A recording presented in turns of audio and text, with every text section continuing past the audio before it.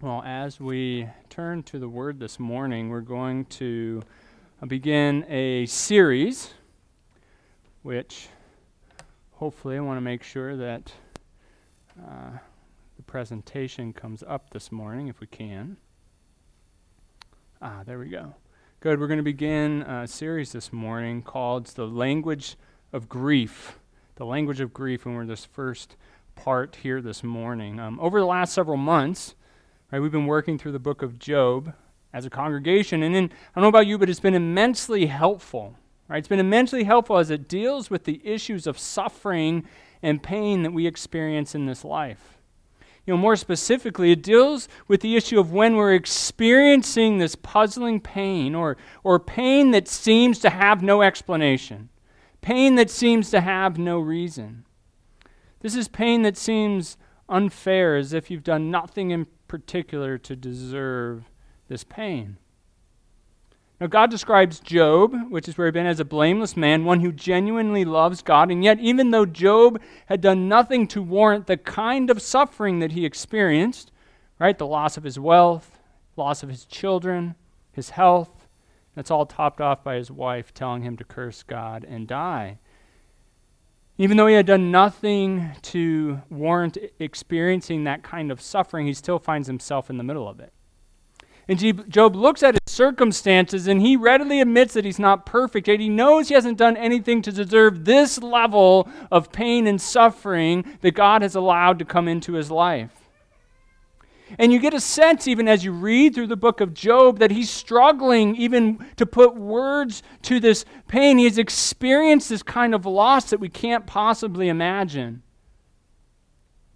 This kind of loss that is really unfathomable. And what do you say? He knows he's a sinner. He knows he isn't perfect, yet, man, it just doesn't seem right. And in that moment, what is he to say? Now, when I was 9 years old, my dad was in the military, and we moved to Europe. We lived in Belgium for 3 years, moved over there when I was 9. And when we first moved there, when we first moved to the city, when my parents were trying to find a place to live, we didn't have a place to live yet. The military put us up in a hotel out in town. Now, one of the first afternoons, you can imagine, we were all jet lagged, so we were all up at weird times of the day and night. And we were bored, so we decided, or my parents, right, decided, hey, we're going to go venture out into town just to see what the town is like. We're just going to go for a walk around the block. Right? Just go for a walk around the block. Well, not long after we left, we realized that over in Europe, they don't have blocks like we do here. Right, these are old cities, right? They have meandering roads that go through town. And as you can imagine, we got lost. Right, and of course, right, guys, this is pre-GPS. There are no smartphones, right? We don't have a map with us. So here we are, Americans, new to the city, lost, wandering around, and without any ability to read or speak the local French language. I don't know if you've ever been in that situation or that kind of situation, but it can be very overwhelming. You know what you want to say or you know what you want to hear, but you can't. Like, none of it helps. You feel completely lost and helpless. I think that's what it feels like when you're in the middle of intense suffering. It's like you find yourself in this city of suffering, and when you're looking at the signs, they're all written in some kind of foreign language. You can't read them. You don't know the language, and so you're wandering around feeling hopeless and helpless and scared. You wander around feeling like you're not really going anywhere at all, but you feel if you could just speak the language, if you just knew the words, that could help. If I knew the language, maybe that could help get me from here to there, but you don't know what to say, and you feel like the words you can use don't mean anything at all. Right, these are those moments in life, right, that are physically, emotionally, spiritually, they weigh on us. These are deep waters, and I think it's helpfully expressed in a song by a band where they say, how many times have you heard me cry out, God, please take this? How many times have you given me strength to just keep breathing? Oh, I need you, God, I need you now. Now, my guess is that most everyone in this room can relate to a moment or a season in your life that was like this. You were hurting so bad that you felt numb, Right? For me, there was a season in my life that was so painful. I was depressed, couldn't sleep at night, struggled to get up in the morning to go to work.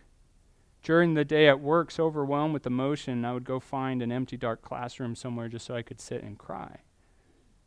I reached such a low point that at one time driving home, just cried out to God to please take me from this world. I was in so much pain, I just wanted the pain to stop, and it seemed like there was no end in sight.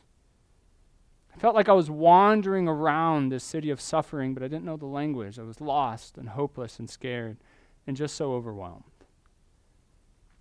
And as we approach a time like this, or even as we think about these moments or seasons in our life, I think as a church, here, even universally, I think as a church, we do a good job of thinking about why God allows or even brings this kind of suffering into our lives. We know that God brings suffering to produce character, endurance, and hope in the glory of God from Romans 5. We know that God uses suffering for our good and his glory, Romans 8. We know that what Satan means for evil, God turns for good in Genesis 50. We know that chastening from the Lord affirms us as in our status as children, Hebrews 12. We even know that God uses these seasons to grow us in holiness, also Hebrews 12. Now, all those statements are true. And these are statements, these are things, these are truths that we should rehearse in our own heart. However, in the middle of the pain, the question still remains, what do I do with that pain? What do I do with the hurt? What do I do with the deep emotion of it? Even though I know these things to be true about my pain, what do I do with it? And that is where I think the church as a whole often falls short. We do a good job with the theology of suffering, which is important and it's good, but not as good with dealing with the pain in the middle of the suffering. So in other words, when we're there, we don't know what to say. We don't know the language. Even when we go before God, we feel there is absolutely nothing inside of us that we can even bring to him. So how do we give voice to our pain? And that's really the goal of our time together over these next several weeks. As we want to give voice to pain, we want to learn the language of grief. And what is amazing is that God has not left us on our own. He hasn't left us on our own to figure out this language. He's given us a biblical language to put to our pain. And he's given us clear examples in Scripture of how we can biblically voice our pain. And the language that God has given to us to voice our pain is called lament. And to lament is uniquely Christian. Now let me say that again because my guess is you may or may not have heard that before, but I know that before God took me down certain roads in my life and confronted me with truth of the word, I would never have agreed with this statement, or actually I wouldn't have even understood it. But it's true. To lament is uniquely Christian. And my goal is that by the end of the study, everybody here will understand what it means to biblically lament and how, when done rightly, it actually orients our hearts toward God and allows us in our suffering to live in this pole between the poles of the pain of this life and the goodness of God. Lamenting brings hope in our pain because that hope is anchored in Christ alone. And lamenting gives voice to our pain. It puts a language to our grief. It gives us words to express when we are in the middle of this kind of pain.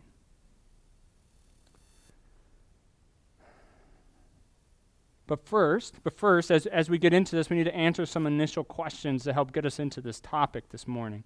The first is, what does it mean to lament? When I say lament, what is a lament? Well, a lament is a passionate expression of grief. That's what it means to lament.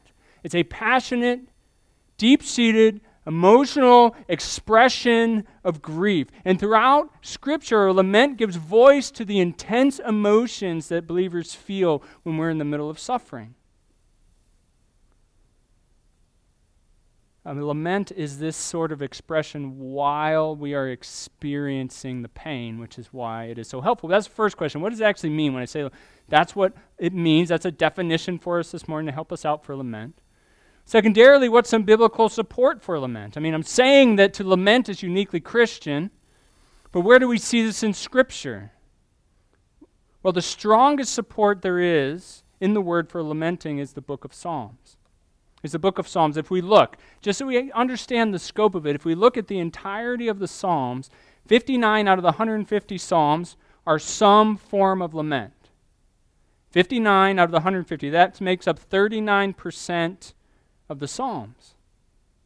And 55% of those are in the first 3 books of the Psalms. This is a heavy emphasis in the first 2/3 of all the Psalms, a heavy emphasis on this concept or this idea of lament. And these laments include both individual laments as well as designed to lament corporately as a body. That's a large percentage of the Psalms. But not only is lamenting in the book of Psalms, we're going through an entire book of the Bible that's dedicated to suffering in the life of the believer, and that's the book of Job. This is where we've been on Sunday mornings for the last little bit. And I don't know about you, like I said, it's been a challenge, it's been a blessing, but it is significant to consider that the oldest book of the Bible is focused solely on this concept of suffering and these expressions of grief in the midst of suffering for the believer. So we see it in the Psalms, we see it in the book of Job, but we also see this in the life of Christ. We see it in Jesus. We see Christ lament in the Garden of Gethsemane before his crucifixion. In Luke 22, verses 41 through 44, it says, "And he withdrew from them about a stone's throw, and knelt down and prayed, saying, Father, if you are willing, remove this cup from me. Nevertheless, not my will, but yours be done. And there appeared to him an angel from heaven, strengthening him. And being in agony, he prayed more earnestly, and his sweat became like great drops of blood falling down to the ground." All right, so here we have Christ in this intense emotional stress. He knows what is about to happen. He knows the suffering, the wrath of God that he is going to bear for the sins of you and me. And it is such an intense moment that the word describes it as sweating blood. Now, can you imagine this can actually happen? One of the times the medical field describes this happening is during times of intense mental contemplation. So intense that you can actually sweat blood. And in this moment, Christ calls out to his Father in the middle of this pain. He's lamenting. We see Christ lamenting in the Garden of Gethsemane, but not only there, we also see expressions of his grief on the cross. On the cross, in that moment when the Father turns his back and he pours out his wrath on his Son for our sin, Christ actually uses words from a lament psalm, Psalm 22, to express his grief towards God. And we have it recorded in Matthew 27, verse 46. He said, "In about the 9th hour, Jesus cried out with a loud voice, saying, Eli, Eli, lema sabachthani." That is, my God, why have you forsaken me? Those are words straight out of Psalm 22. At the most intense moment of Jesus' life, as he is bearing the punishment for your sin and for mine, he cries out to the Father in lament. So we see lamenting in the Psalms. We see a whole book dedicated to this idea of suffering. We see our Savior lamenting. All this biblical evidence supports the understanding that the Bible spends a lot of its time dealing with this topic. And thus, the Bible provides for us a framework or a language for our laments. A language for our laments. Third, what about the structure? Like, what's the structure? I mean, we're going to use the Psalms, and as we work through these weeks, we're going to use the Psalms as the structure to give us a language for our grief, to give us words to speak, expressions in the midst of our grief. We're going to use the Psalms. And in the Psalms, we see a pattern of at least 4 key elements. Right, so it's structured usually the following way. Usually there's an address to God. I'm going to put some of these up in a minute. There's an address to God. There's a complaint, a request, and then an expression of trust or praise. And I'm going to break these down in the following way. I take no credit for this breakdown of the lament psalm. This comes by the work of Mark Vroegop. I'm very grateful for his work. This is how we see the wording, the structure of the lament. First, turn to God. That's the first thing we're going to see. Secondarily, bring your complaint. We're going to read complaints that the psalmists bring to God, questions and complaints that the psalmist brings and voices to God. Then we're going to ask boldly. There's going to be some sort of request, typically. And then lastly, choose to trust. Choose to trust, which we're going to see them an expression of trust and or praise.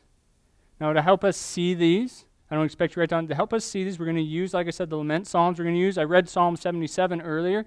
We're going to use Psalm 77 this morning to help us see. I just want you to visually see the breakdown and structure of this lament psalm from Psalm 77. I'm going to talk through this as we look at it. Okay, we're going to see that the first 3 verses of the psalm, the first 3 verses are about turning to God. We see the psalmist address God as he comes to him in prayer in the first 3 verses. And then we see in verses 4 through 9, we see him bring his complaint. He actually identifies in blunt language specific pain or injustice that he is experiencing, and he says that to God. And oftentimes in this area, bring your complaint, we're going to see why or how questions are often included in this complaint in verses 4 through 9. Then we see in verse 10, he asks boldly, there's this turning point. You're going to see this turning point somewhere in this lament psalm from complaint to choosing to trust. And it's going to be somewhere here where we're going to be asking boldly, and we see that. We're going to see that in verse 10, where we're focusing on the character of God. And then lastly, choosing to trust, and that's verse 11 through 20. 11 through 20 affirms God's worthiness to be trusted and a commitment to praising Him. And by the end of the psalm, the psalmist actually has made intentional steps to remind himself of who he knows God to be in the middle of his suffering. That's going to be the last and final step.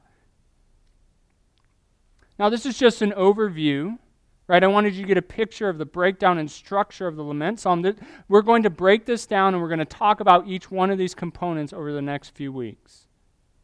So all we're going to do this morning, we're going to spend the rest of our time this morning just on that first part, on that first piece, turning to God, and see how it flows from there. Turning to God. That's the first step in this lament process, in this language of grief that God has given us. Now, I think every parent in here has probably been part of the following scene. When our children are little, there's always that appointment where they get their first shots. Now, I remember this in particular. In my oldest son's life, we took him to the doctor, sat him down on one of our knees. The nurses came in. They had 4 shots to give him. Of course, they wanted to be done with as quickly as possible. So the plan, right? You got a nurse on each leg, and they're going to do a shot at a time. Boom, boom, right? So 4 shots as quickly as they can in his legs, as quickly as possible. Now, Aiden, of course, in his innocence and his naivety, had no idea what was coming.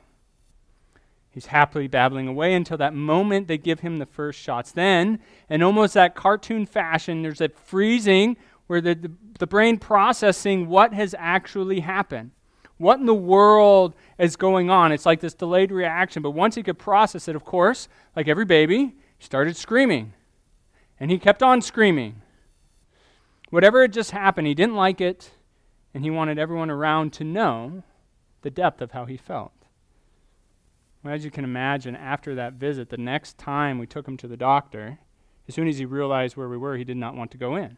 Now, from then it took a while. It was associated. I go to the doctor, and I get shots. He wanted to avoid that place as much as possible. And even though the pain, as parents, we know that pain is good, he didn't want to go in. He just wanted to avoid the pain. I think we, like my son, oftentimes we respond the same way to God and others when we experience pain in this life. Instead of running to God, we often run from God and others in the middle of our pain. We refuse to acknowledge the pain in our lives. We pretend like everything's okay. We don't let other people around us see the pain we're in. We say, I'm okay when everyone asks, but we put up this facade, or we put up this barrier to anyone seeing what is truly going on in our lives. I think we do this for a few reasons. I'll give a couple. Both of these that I'm going to give are based in the fear of man. I think one reason we do this is because we're afraid that if people knew, If people really knew what was going on, they would reject us. We want to be accepted by other people, and surely no one would accept me if they knew what was really going on or the pain that I was feeling. Everyone would look at me differently. Maybe they would separate from me. So in order to, in our minds, protect ourselves, we hide. And in complete transparency for myself, this is the sin bent of my own heart. Out of fear of rejection by others, my sin bent is to hide what is going on, pretend when everything's not okay. In my battles against fear of man, I want people to accept me. I don't want other people to reject me. And I'll tell myself if I really open up, if Darren really shows them the struggles and pains that are going on in my life, then that's exactly what's going to happen. They're not going to accept me. They're going to reject me. They're not going to want to be friends with me anymore. They're going to separate from me socially. They're going to withdraw from me, or even worse, maybe I'll share with them and they'll give me the deer in the headlights look and not know what to say. And it's going to be really awkward. And I don't want to do that. So I'm just not going to say anything at all.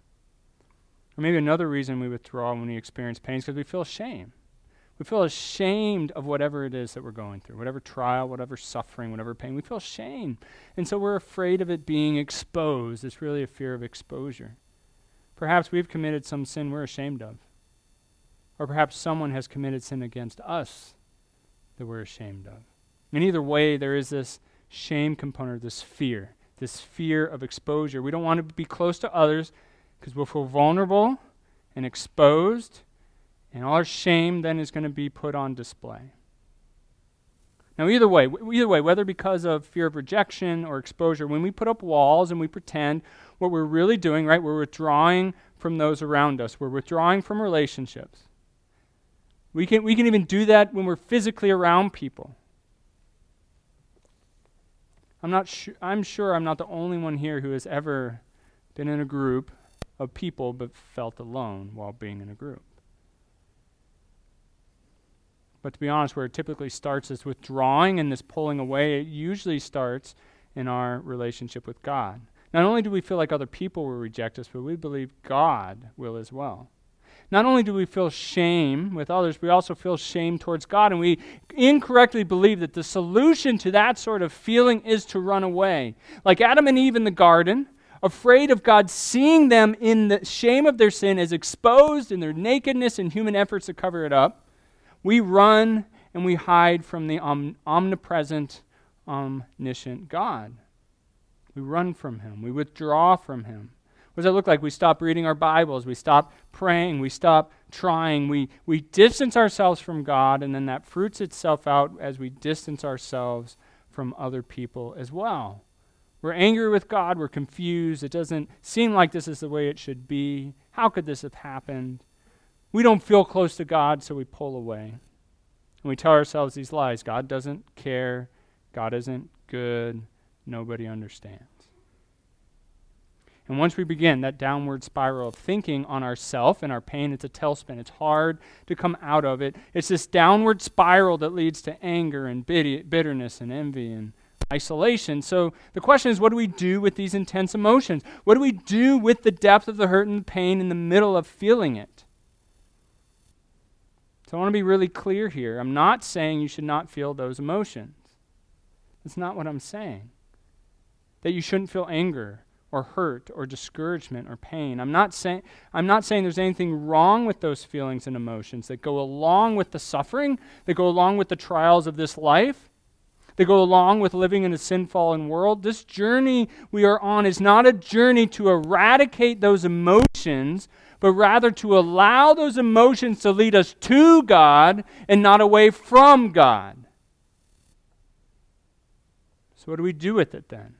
And that's where we're going to turn to Psalm 77. And we're going to focus on these first three verses. I'm going to read them again. This is Psalm 77, verses 1 through 3. I cry aloud to God, and he will hear me. In the day of my trouble, I seek the Lord.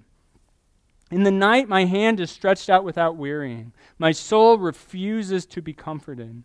When I remember God, I moan. When I meditate, my spirit faints. Selah. It is clear from verse 1 and 2, that the psalmist is suffering, right? The psalmist is experiencing some kind of trial. He refers to the day of his trouble. But the question is, what do we see the psalmist doing? What is he doing in the middle of this suffering? We see he prays. He turns to God in prayer. And we see that through several phrases. He says, I cry aloud to God. He says, God will hear me. He says, in the day of trouble, I seek the Lord. In the night, my hand is stretched out. These are all indications of postures of prayer of the psalmist toward God in the middle of his suffering. I know this may seem like a minor point, but it isn't. It is the important first step. I think that we too often feel like we can't turn to God, that we can't be open and honest about our feelings and our pain, that somehow it isn't okay for us to do that. Scripture, however, paints a very different picture. To God is exactly the direction that we need to turn. So I want to challenge you with these two truths. When we give God the silent treatment, it is the ultimate manifestation of our unbelief. We are expressing unbelief in God when we don't run to Him in prayer. Another way to say that, I've heard other people say, this isn't new to me, is that when we don't pray, when we run from God, we are actually practicing practical atheism. We're saying we can do it without God, or that we don't need God. And to be clear, that is the antithesis of the gospel. When we don't run to God in the middle of our suffering, our lives are visibly demonstrating the opposite of the gospel. We're saying the gospel isn't true, the gospel isn't enough, Christ isn't enough. But that means the opposite is true then. Turning to God in prayer and lament is one of the deepest expressions of belief in God. Turning to God in prayer and lament is one of the deepest expressions of belief in God. I think the following quote from James Montgomery Boyce is helpful. He's talking about bringing questions to God in prayer. He says, it is better to ask them questions. It is better to ask them the questions than to not ask them, because asking them sharpens the issue and pushes us toward the right positive response. Alexander Maclaren writes, doubts are better put into plain speech than lying diffused and darkening like poisonous mists in the heart. A thought, be it good or bad, can be dealt with when it is made articulate. So we must turn to God in prayer, but the question is, when we do, if that's how we were to respond, if in the middle of our pain and our suffering and our grief, the first thing we should do is turn to God in prayer, what are we supposed to pray? Right? This is part of learning this language. What are we supposed to pray? Sometimes we are hurting so bad we don't even know the words to say. Or maybe we feel like there's certain things we can't say to God. And this is where the rest of the psalm and all the lament psalms inform our prayers. This begins us on our journey of learning this language of grief. We're going to work through the rest of the psalm in an overview sort of way. We're going to see how this first step, coming to God in prayer, lays the groundwork for all our prayers, all the rest of the weeks of how we learn this language of grief to God. And we're going to return to each of these steps later. But I'm going to lay out 4 areas I believe you can turn to God in prayer while suffering. You say, what do I pray? What do I pray? Well, first of all, pray your struggles. Pray your struggles.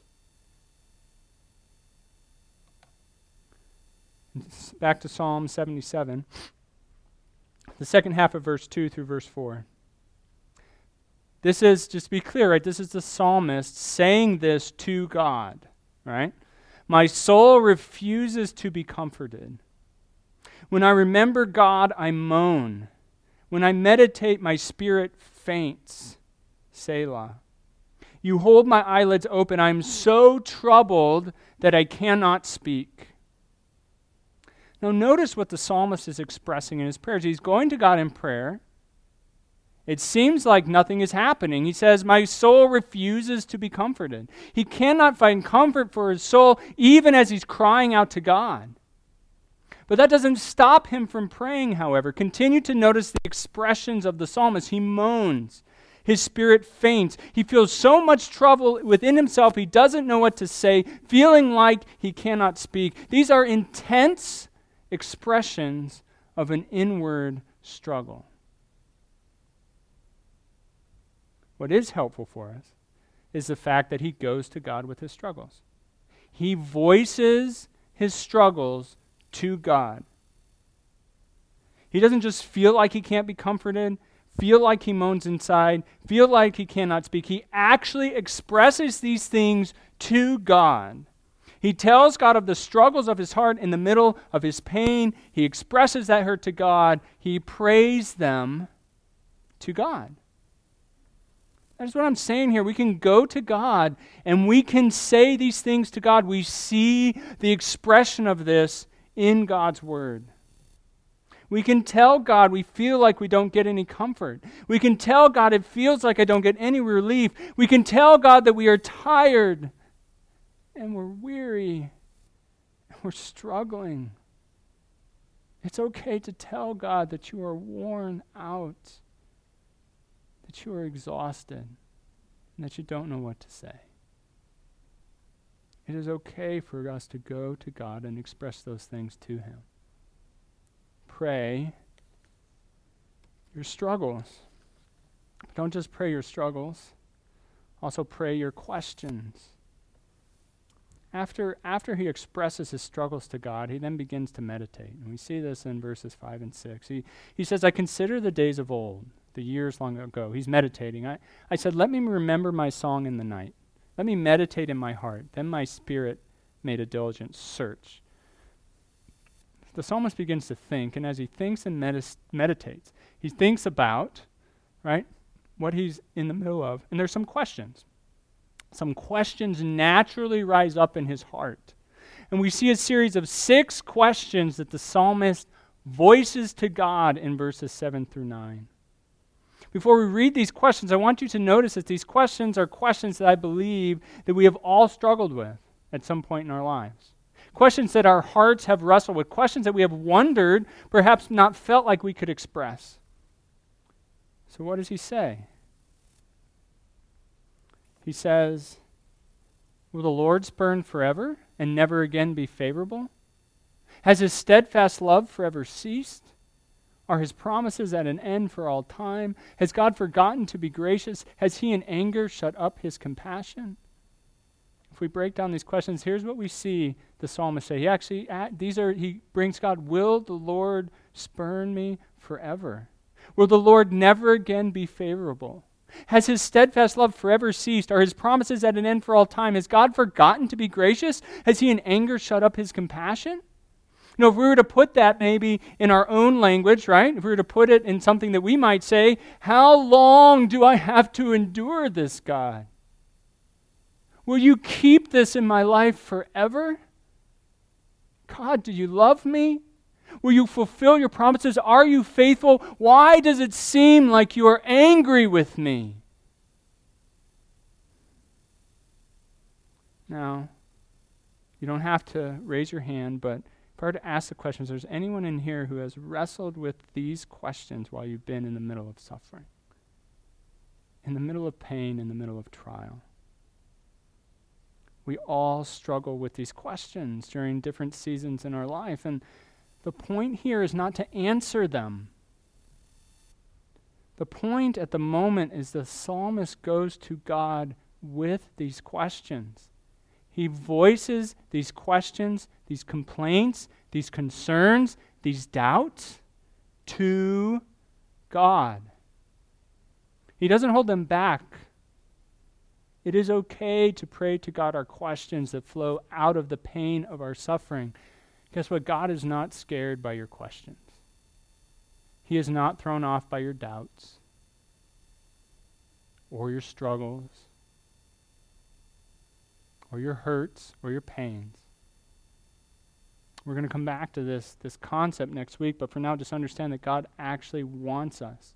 He gives us a language in his word. He wants us to bring our questions to him, not use these questions as an excuse to run from him. So don't just pray your struggles, pray your questions. Third, pray truth about God. Pray truth about God. After the psalmist prays his struggles and his questions, he reaches this turning point in verse 10. And before we talk about it, we need to talk about this turning point because this turning point is crucial.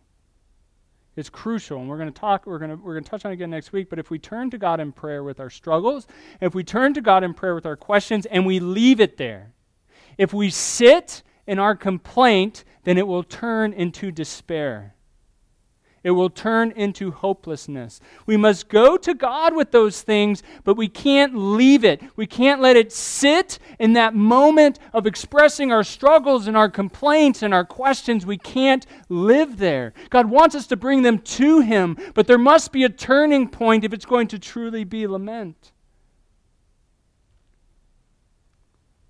Mark Vroegop puts it this way. He says, lament is a prayer that leads us through personal sorrow and difficult questions into truth that anchors our soul.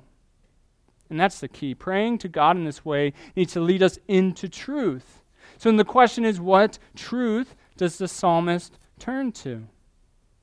Well, in verse 10 through 13, he says, then I said, we have this turning point, I will appeal. Right? He's brought his struggles, he's brought his complaints. He says, I will appeal to this, to the years of the right hand of the Most High. I will remember the deeds of the Lord. Yes, I will remember your wonders of old. I will ponder all your work and meditate on your mighty deeds. Your way, O God, is holy. What God is great like our God? And if we see this is a beautiful moment of what happens in these verses.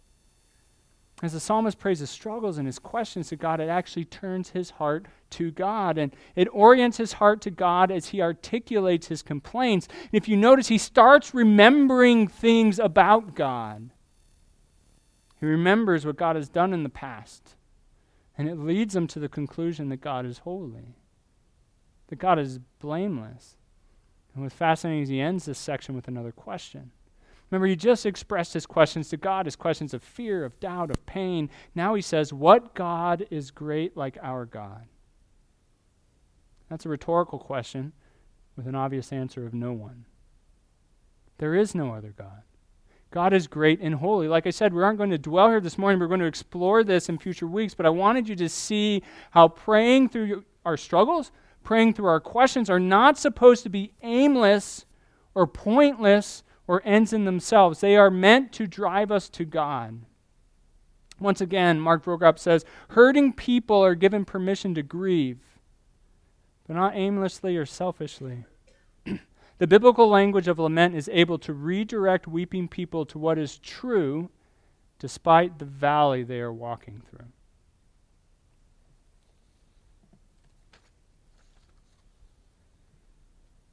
Not only should we pray our struggles, not only should we pray our questions, not only should we pray truth about God, but lastly, we should pray the gospel. We should pray the gospel. And we see this in the rest of the psalm. So in verses 14 through 20, we read, you are the God who works wonders. You have made known your might among the peoples.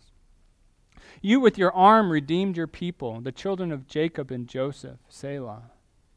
When the waters saw you, O God, when the waters saw you, they were afraid. Indeed, the deep trembled. The clouds poured out water. The skies gave forth thunder. Your arrows flashed on every side. The crash of your thunder was in the whirlwind. Your lightnings lighted up the world. The earth trembled and shook. Your way was through the sea, your path through the great waters, yet your footprints were unseen. You led your people like a flock by the hand of Moses and Aaron.